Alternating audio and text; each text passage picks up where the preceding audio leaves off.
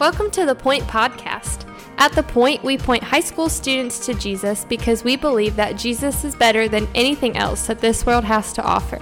We hope that this podcast is an encouragement to you in your walk with Christ, but that it does not replace the time you're already spending with the Lord. Thanks so much for listening, and here's our awesome high school youth pastor, my husband, Justin Kinley. All right, everybody, welcome back to The Point Podcast. My name is Austin, and I am glad to be here with you. Today, we're going to be studying Psalm 111, which is an incredible psalm, and so I'm really looking forward to this. It's just a great word. And so today, the theme of today, and really of tomorrow, is going to be praise the Lord.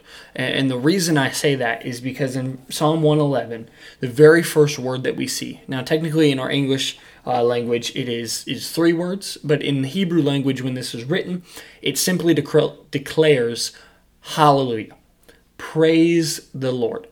And so right off the bat, Psalm 111 is a praise and worship hymn. It is remembering who God is and why we praise him. And so I really encourage you guys to read this on your own, reread it a couple times. There's so much in this psalm. It's just incredible. And so we begin, praise the Lord, hallelujah, because, and he says, I will give thanks to the Lord with my whole heart, in the company of the upright in the congregation. The psalmist brings to mind that when he worships, he worships with all that he is. Worship to him is not something that just merely happens. It's not just kind of a sideline object. Worship is something that encompasses his whole heart, his whole body, his whole soul, everything that he is. He leads in worship. But he also says something that's really important. He says, in the company of the upright in the congregation. You see, to this psalmist, the worship of God is not just an individual action, but it's actually a call for corporate worship. God is worthy to be praised, and the best way that he is praised is when his people gather together and lift him up with one voice, his holy church, which is why that church and worship is so crucial to the Christian life. We grow when we worship together because we were all focused on one goal, to lift up the Lord. And so the psalmist reminds us that in the company of the upright, in the congregation, we want to praise the Lord. We want to raise a hallelujah as we often sing. But then he gives us a few reasons why, and he really lists over the next 9 verses why we praise the Lord. Why is it important that we worship? And the first one is in verse 2. He says, great are the works of the Lord. Now, we could probably spend a good 30 minutes just talking about how great what God does is, how amazing what he accomplishes, the things that he does, how amazing those are. But really, the psalmist here brings back to memory with the word works here. He brings to mind creation. And he speaks of how great creation is. In Genesis 1, where God speaks and there is light, and God speaks and the earth is formed, and God speaks and land comes out of the dry water. God speaks and the sun just appears, and stars are thrown all over the galaxy. And the most beautiful things that we can imagine, God speaks and they're there. And so the psalmist is reminding us, we praise God because of what he has done, because great are his works. He says, studied by all those who delight in them. The psalmist here reminds us a really good point, really important that I don't want you to miss. The only way that we really know how great God's works are is we have to study them. Just like us, the psalmist here would have turned to a scroll, maybe turned to a scroll of Joshua, and read how Joshua and the Israelites walked around Jericho for day after day after day, and then gets to the point where the walls fall down and is reminded that God is great and what he does is great. And so he leads us in this psalm. He says we must delight in the works of the Lord by studying them. This is why studying your Bible is so crucial. We don't know what God has done, and we don't know who God is apart from what he declares to us in his word. So study it, learn it, love it. And he continues on in verse 3, full of splendor and majesty. 2 incredible adjectives are his work. Full of splendor and majesty is his work. The things that he does are full of splendor and they're majestic. Just incredible works. And his righteousness endures forever. God's righteousness endures forever. Verse 4, he has caused his wondrous works to be remembered. The Lord is gracious and merciful. Again, the way that we remember the works of God is through his word. He has caused his word to be written down in a language that we can read and understand, and he has allowed us to be able to grow in his word. And because of that, he is gracious and merciful. He has given us the opportunity to know him. He is gracious and merciful. Verse 5, he provides food for those who fear him. He remembers his covenant forever. Here we see the compassion of God. God is worthy to be praised because he is compassionate. He gives food to those who fear him, for those who follow him, for those who worship him. He provides the most basic need of life.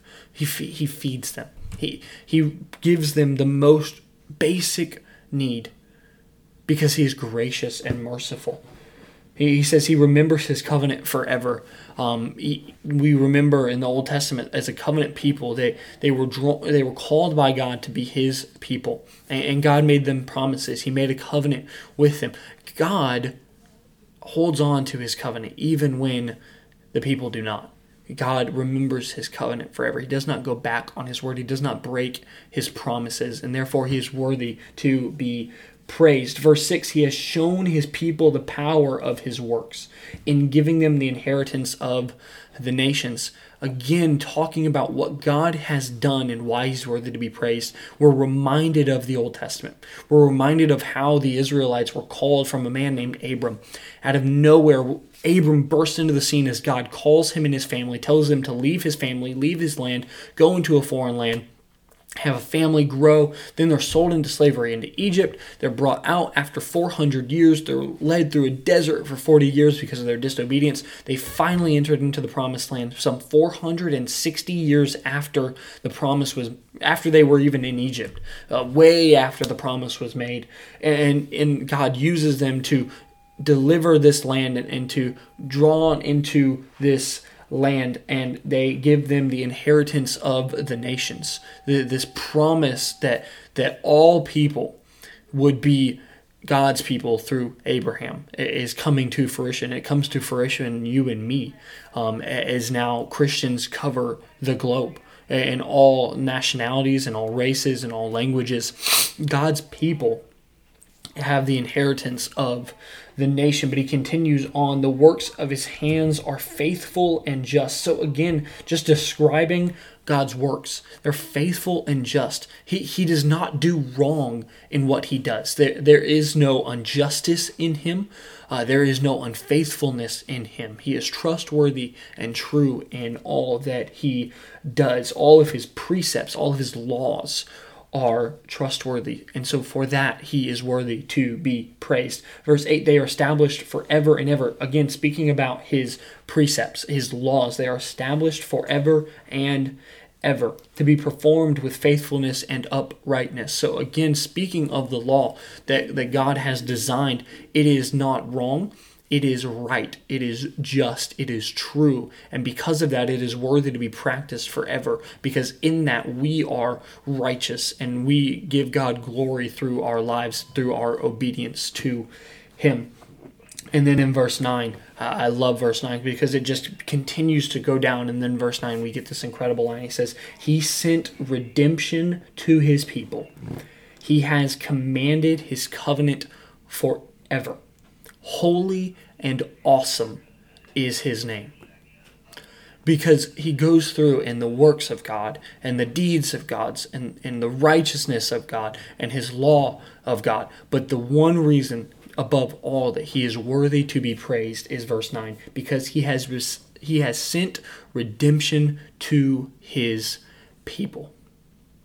Here, even in Psalm 111, we're reminded and we look forward and look back for our perspective of the cross, where God himself sent his son to die for us so that he would pay the penalty that we had to pay. And in that, we can have life with God.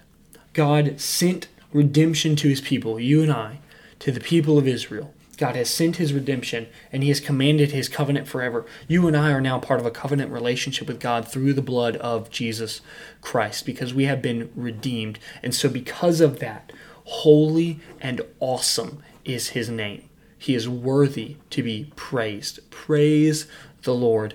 Hallelujah. And then finally in verse 10, he says, the fear of the Lord is the beginning of wisdom.